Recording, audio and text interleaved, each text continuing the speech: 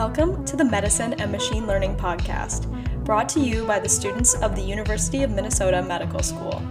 I'm your host, Madeline Ahern, and in today's episode, I will be interviewing Professor Glenn Cohen. He is a James A. Atwood and Leslie Williams Professor of Law at Harvard University. Professor Cohen is one of the world's leading experts on the intersection of bioethics and the law, and is the author of more than 150 articles and chapters appearing in such places as the New England Journal of Medicine, JAMA, the American Journal of Bioethics, the New York Times, and the Washington Post. He also leads the Project on Precision Medicine, Artificial Intelligence, and the Law, which is part of the larger Center for Advanced Studies in Biomedical Innovation Law.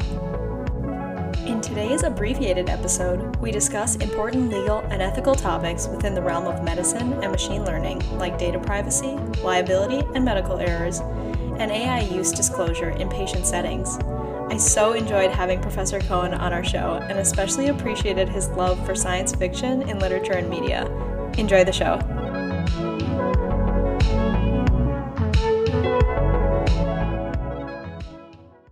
Professor Cohen, thank you for joining us today. It's a real pleasure to be here. To get started, can you tell us a little bit about your background and how you became interested in this relatively new field of artificial intelligence and medical ethics? Yeah, so my background is I was trained in medical ethics through philosophy and then also went to law school. I practiced law for a little while and then I became a legal academic.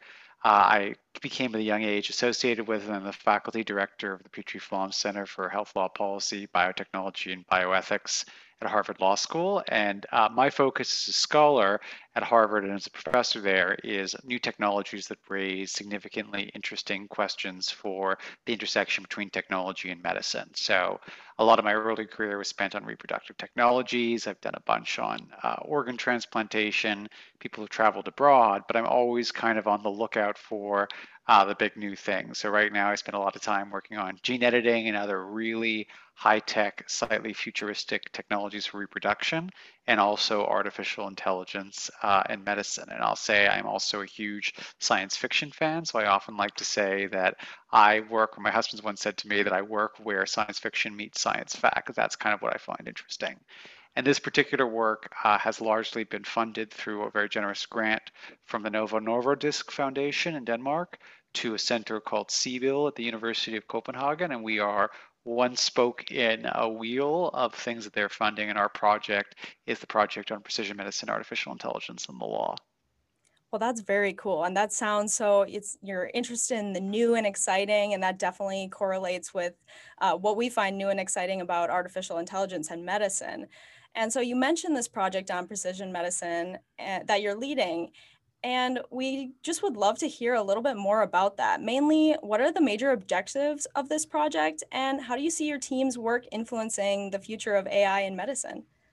Yeah, so this was funded for several years. We're coming closer to the end of our funding, although we are now actually embarking on a second project relating to looking at diagnosis at home that has a lot of artificial intelligence pieces to it, digital diagnosis at home, and that's going to be funded by the Moore Foundation. But this project, PMAIL, the main thing was to say, listen, there's a ton of artificial intelligence work being done at hospitals, device makers, by developers, right, in medicine.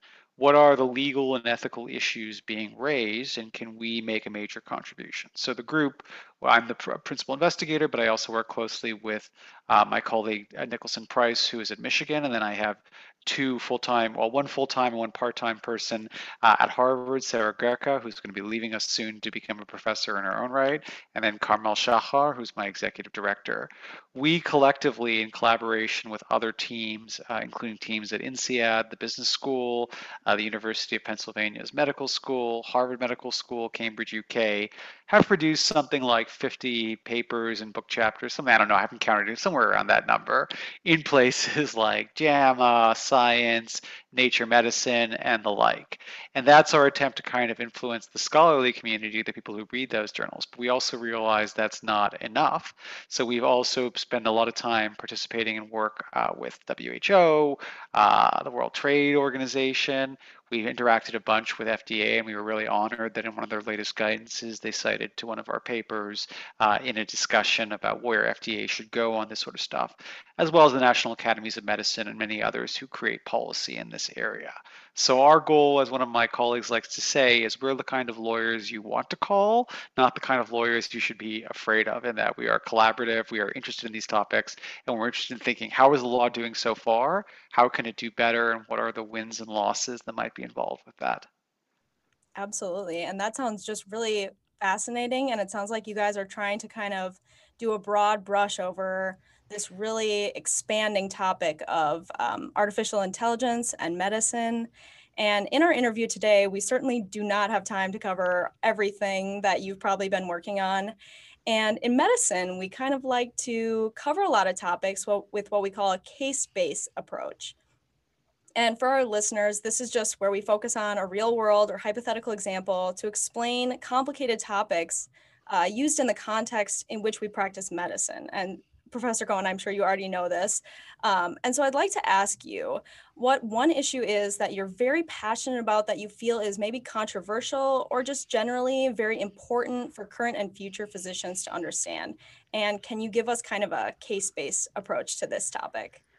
Great. So let me pick one. Maybe I'll cheat and get 1.5 or something Yeah. like that. So I think here's one that I think is slightly under theorized, which is to say, so I often say that when we think about artificial intelligence in medicine, the way I think about it, which is not the way someone from computer sciences thinks about it, but I think is a helpful way, is in stages. The first stage is you have to get the data. The second is you have to develop a model. The third is you have to test the model in a real world setting. And then the fourth is that you have widespread dissemination. I think there's really interesting stuff in each of those buckets. But one of the ones I'm most interested in, I think is a little under theorized, is the question about what we tell patients about the use of artificial intelligence and machine learning in clinical care. So to use a real case, imagine that you are a man who is being considered for a prostatectomy because you have prostate cancer, and the question is, should there be a prostatectomy or should there be watchful waiting, which is the alternative, right? And your physician recommends one or the other. Imagine that it turns out your physician bases that recommendation in part based on artificial intelligence machine learning analysis that provides a prediction as to where you are, what's likely to work best for you, and the like.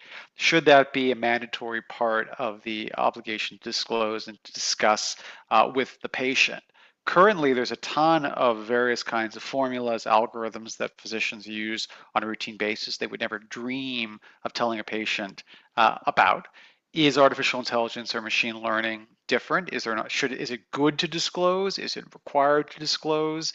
Would you be face liability if you fail to disclose and there's an adverse outcome? So I find this to be a really interesting set of questions in which I find that most people have very differing intuitions. And then when we try to unpack it and compare it to other kinds of informed consent cases, I think people's intuitions are also tricky on this one. So I think that's one that's kind of under theorized. And maybe if I'll take my other half, my 1.5 would be, imagine that you do go forward with the prostatectomy and something bad happens, right? And it turns out that without the artificial intelligence, but for the use of it, the physician would have recommended watchful waiting. Who faces liability if there's an adverse event related to the activity? Does the hospital, does the developer, does the physician? Who should pay? How should that be set up? And thinking about that. So I think those are two very immediate issues in the clinical use space that are quite interesting. Absolutely. And I was raised by a lawyer. My mom does workers' compensation law. And so I'm always thinking about the liability. And I think that's a really interesting question that you pose about, who kind of is culpable when something goes wrong. And we've had on the show in the past a lot of AI developers. And I wonder, too, if there is any grounds for those people being liable for medical errors, even though they're not involved at all in the patient care. Do you have any thoughts on that?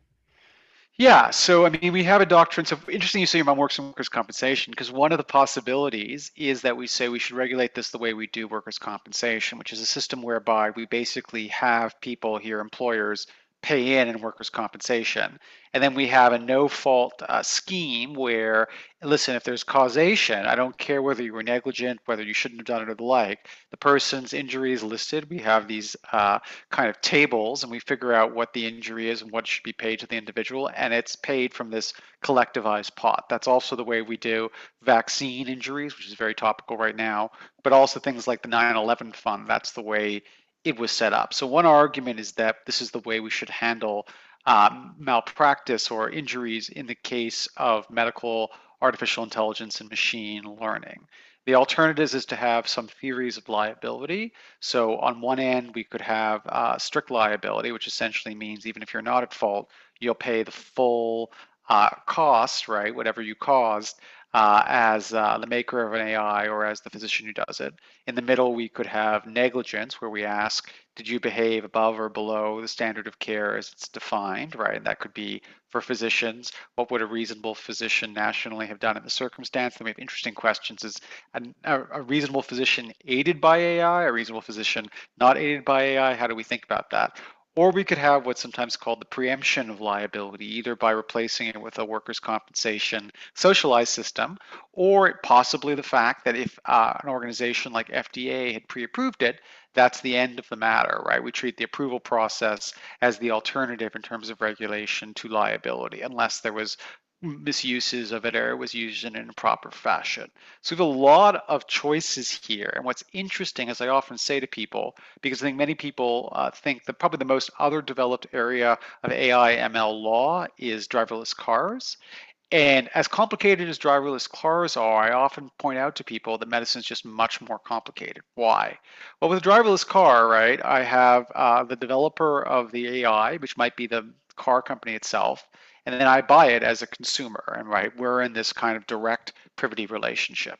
When it comes to artificial intelligence in medicine, to determine how it ends up affecting me as a patient, we have the developer. We have the hospital system which has purchased it, right? We have the insurer who has decided whether to reimburse for it, right? Under what circumstances and what things. We have the physician who may have had this imposed or made choices to use it. We have the nurse who may be unionized and labor law, right? And all of these levels are intersecting in a way, and their choices at each of these levels will affect what happens to me as the patient about how my experience goes. So it's just a lot more levels of people involved and levers, if you will, that we could adjust in certain ways. But putting them all together is very intellectually challenging and very empirically difficult to predict exactly how it will work out. Yeah, absolutely. And you talk about all those different levels. It reminds me of in medical school, we learn about medical errors and all of the different spots where we have potential to make a medical error. You have labs, you have all these different members of a care team. And so to involve then machine learning into this giant structure already of possible medical errors seems very complicated. I will ask you one more question. Sure. Kind of something you touched on is a little bit of early on, you touched on data and where this data is from, and like, especially medical data. We think of the stuff that's covered by HIPAA under privacy laws, but now we have, your Fitbit data, your online shopping habits. How do you think that law will be influencing kind of the regulation of medical data in the future? Great question. So one of the papers I did with my friend Nicholson Price, we have this, my favorite figure in any paper we have, it's a paper in Nature Medicine. I drew it on a napkin. The illustrators in Nature Medicine deserve the credit. But essentially we have an iceberg, and above the waterline is HIPAA protected data, right? Which is typically the kind of stuff that makes its way into an EHR, right? Below the waterline, though, we have everything else. So Fitbit data, data about our location services from our phones, data about our shopping habits, data about our consumption, data about self-reported from Instagram and Facebook that we use. And what's fascinating is we're entering an era where much of that data is highly predictive about our health, even though it's not healthcare data. So my favorite example is, well, two favorite examples. One is what seems like an apocryphal story, but is a true story. It's been documented about a man who goes to Target and he basically wants to have an argument with the manager because his 16-year-old daughter has been sent information about pregnancy. He says, "What business do you have sending this to my daughter? ... Turns out the manager apologizes. The man comes back about 2 or 3 months later and apologizes because his daughter is in fact pregnant, and Target knew before he did. And the reason is because of the way we analyze consumer data to find patterns that human beings wouldn't have. The other example I find interesting is actually Instagram posting habits and filters, and the fact that it can be used to try to predict suicidality and depression. So both of these are kind of interesting to me because they are predictions about health that have nothing to do with healthcare data. So in a world where a lot of that is going on, if you want to give people health privacy as opposed to health care data privacy, you're not going to get there from a statute that's only focused on health care data, which is HIPAA. But even the HIPAA protected data, even that stuff, it's not exactly clear how much protection patients have. So on the one hand, they have protections in terms of privacy about stripping identifiers, but not in terms of uses. Many patients probably have signed some kind of front door consent or HIPAA waiver that has authorized the hospital where they are treated to share that data. And there was a lawsuit brought against the University of Chicago and Google claiming that the failure to remove timestamps from a data set, right, that was shared with Google, when combined with Google's ability to re-identify people's location on Android phones through location services and the like, constituted a breach of HIPAA and the like. Now, the court wasn't too sympathetic to this claim, but I think we're going to see more and more of this. And one of the most interesting, I think, philosophical questions is, what is a privacy violation? If I can make inferences about your health, but it's not based on information that you've held private, it's based on publicly available information. But nonetheless, there are predictions about your health that make your life go better and worse. Is that best conceptualized as a norm of privacy versus, let's say, anti-discrimination or consumer protection or something else? Absolutely. And moving forward, we're asking you to do a lot of speculating in this interview, and a lot of artificial intelligence and medicine topics are speculation. I know it's not quite fair, Professor Cohen, to ask you a big future predictive question, but I do have to ask, what issues do you anticipate being litigated as AI gains prominence in the medical field over the coming 10 to 15 years? You kind of touched a little bit on some stuff that had already been litigated, but I would be curious to hear more about that. Yeah, good question. So, I mean, there's an interesting question about how much of it will end up in litigation versus legislation, but here's a couple. So, we did a great paper with the team at Stanford. Serena Young was on this team, and I worked with Saragaka and JAMA about what's sometimes called ambient intelligence. Here was an example using computer vision to try to detect deviations from hand washing patterns in hospitals. I think it was in the Stanford hospitals. There have been other attempts for central line insertions and also fall detection, right? But if we're entering an era where we can actually repurpose computer vision and recording to collect huge amounts of data in a space, say a nursing home room, a hospital room, right? Even the room where my parents live as families get older, right? What does that mean? How is that going to work? If I catch something and I don't do anything about it, am I in trouble? Does an individual employee have a right not to be recorded? What happens when I catch what's sometimes called bycatching, which is like with fish, where you're going for one kind of fish, but you get a whole bunch of other kinds of fish that you throw back? Information about family members who visit and the like. So I think this is a very interesting and difficult set of questions that I think we're going to wrestle with. Another has been, and this is more, I would say, in Europe, but a little bit here in the United States, kind of more interest in explainability and what it means, and rights to explanation, and the idea of having a right to have explained to you the basis for an algorithmic decision. And what exactly does that mean? What does it mean to do this? Does that mean that we can't use neural nets or other more black box kinds of technologies? We have to use white boxes. What is lost? What is gained from that? And I think a third issue, which we've already seen a little bit of litigation, or at least threatened litigation, I don't know if it actually came to be, has to do with bias. So the word bias here is a lot built into it. So let me just say, disparate effects on different groups from the use of a single algorithm that may not represent true north. That's a little bit more of a cumbersome way of putting it, but it's true. So Sindil Mullainathan, Ziad Obermeyer, and their co-authors did a great paper on a readmission algorithm and showed that not the typical problem that most people I think can wrap their heads around, which is the idea that there is poor representation of certain minorities in data sets, but actually that's not the problem. Instead, the parameterization on something like cost as the goal for what the algorithm is trying to optimize against produce disparate impacts for Black patients versus white patients. A lot of great reporting recently in Stat News and other places about this.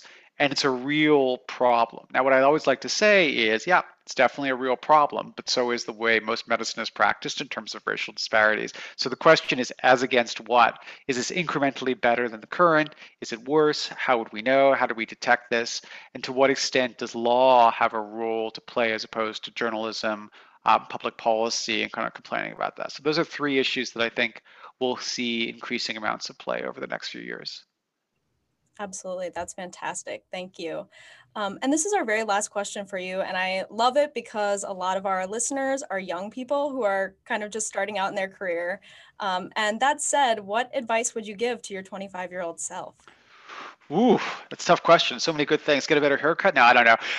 Um, I would tell my 25% self, keep doing what you're doing, kid. This is going to be fascinating and interesting. I'll say this, and this is a more of a reflection, I think, about the pandemic and the moment about pandemics. We've had a huge amount of attention during the pandemic to things that are hot topics right now. And I think it's very easy to chase what are the hot topics, much harder to pick topics that one thinks are interesting that haven't yet developed. And I think there's a lot of pushback for people like me who are kind of futuristic in our thinking and the like, that we're often told, well, that's very interesting, but it's not very practical. And why don't you focus on this other thing that's less interesting, but is here right now? And I'm very sympathetic to that in general, but I do think if you can reserve a slice of your time and a slice of your brain for problems that are not yet here, but could be here, even if some of them don't actually manifest. So living slightly in a science fiction world, I think that would be really, really good, because I think that people who've done that are often able to then really kind of work ahead of a problem as opposed to reactionary to a problem. The other thing I'll say, and this is again, as I get older, I'm more and more aware of this, is how useful texts outside my disciplines are, so outside medicine, public health, law, and ethics, as a way of reflecting. I recently read a great book of short stories, science fiction called Exhalation. And some of that I've been thinking, I teach a course in bioethics through film to first years of the law school, a reading group. And both of these, I think, as texts, in some ways, because we're not asking you agree with the argument or disagree with the argument, engage with this data, don't engage with this data, allow for a kind of free engagement that I think is really interesting and really helpful. So this is a hard thing to say to medical students in particular, because you have so few hours of the day. But to the extent you do have hours of the day that are free, there's nothing wrong with watching Black Mirror on Netflix or reading science fiction novels or short stories, because in fact, that's part of your intellectual maturation and thinking about these as ways of exploring problems that are a little bit disconnected from the current world can be really, really revelatory. Okay, I'll suggest one more thing, which is to say, early on in my career, I did a lot more just as a lawyer with other lawyers. The longer I've been in this business, the more time I've spent with people in medicine, of course, but also computer science, economics, philosophy, and the like. And while there's a lot of, work involved in trying to get those collaborations up and running, they do produce things that are interesting and different than what you'll be able to do just within your discipline. So I would encourage people to be open to those kinds of collaborations when they become available.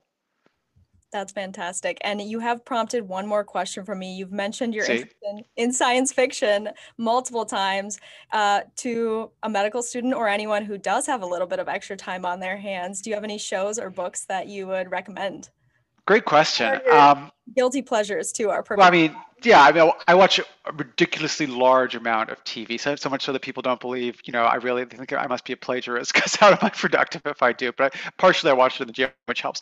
Um, I think the Black Mirror episodes are really good bang for your buck, because they're like an hour and they're often very interesting. I think this book of short stories, Exhalation, I just read, I'm reading another one now called The Paper Menagerie by Ken Liu, which is a little bit of a mix. I read the Three Body Problem series, which is by a very famous Chinese science fiction writer. I'll mispronounce his name, so I'm not even going to try. That I found very interesting and I really enjoyed, in part because I thought it was both interesting from a science fiction perspective and thinking big thoughts, but also as a cultural moment of understanding what would it be like to have grown up in China, or how you would conceptualize science fiction. But of course, if you've never made your way through Star Trek, especially, let's say, The Next Generation and Voyager, I think those are highly enjoyable, but they actually have great episodes that are great moments to think about as teaching tools and stuff like that. So I might start there, just because I think they're very high quality and the like. But Black Mirror and the rest are also great. Any chance you were a Twilight Zone watcher when you were Yeah, I young? was actually, and but the old Twilight Zone, which is crazy, that I randomly, I grew up in Canada, I randomly, one weekend in the United States, I think they ran a marathon on July 4th or something like that, and I just started watching until my parents probably yelled at me, and as a result, but I basically watched almost every major science fiction series. I've probably watched at least an episode or two, and one that, so if we're looking now for things you might have missed, I would say the Canadian science fiction series Continuum that was on Netflix for a while was very good too, and I would also recommend that. Fantastic. And with that amazing advice and those awesome suggestions, we'll close out our interview today. Professor Cohen, thank you so much for joining us and for all the important work that you're doing in this field. Thank you for having me.